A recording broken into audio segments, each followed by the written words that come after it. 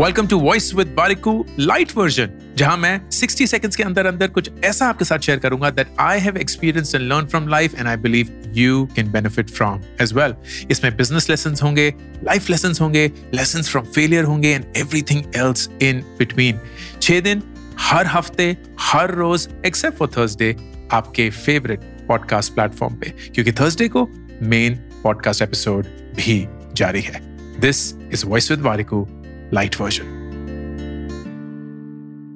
एक बहुत interesting experiment हुआ था कुछ साल पहले, जहां एक कंपनी ने एक फेक एड डाला for a director of operations और उसके लिए रियल इंटरव्यू कंडक्ट करें। ये जॉब डिस्क्रिप्शन बड़ी इंटरेस्टिंग थी। आपको 24 घंटे खड़ा रहना पड़ेगा, ब्रेक नहीं मिलेगी, आप तभी खाना खा सकते हैं जब आपके एसोसिएट या जो क्लाइंट हैं वो खाना खा चुके हैं। आपको हमेशा अपने क्लाइंट को ही खुश रखना होगा। आपको इसके लिए कोई सैलरी और कोई पे नहीं मिलेगा। Excuse me?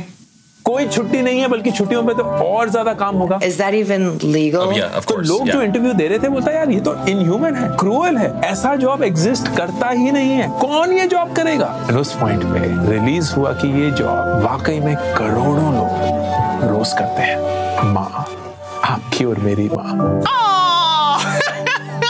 Oh my God. Moms are the best. जो बिना पैसे के, बिना किसी ब्रेक के, बिना किसी भी रोक टोक के हमें पालती है, हमारा ख्याल रखती है। जब तक हम खुश नहीं होते, खुद खुश अपने आप को नहीं रखती है। उस माँ को, दुनिया की सबसे टफेस्ट जॉब को सलाम।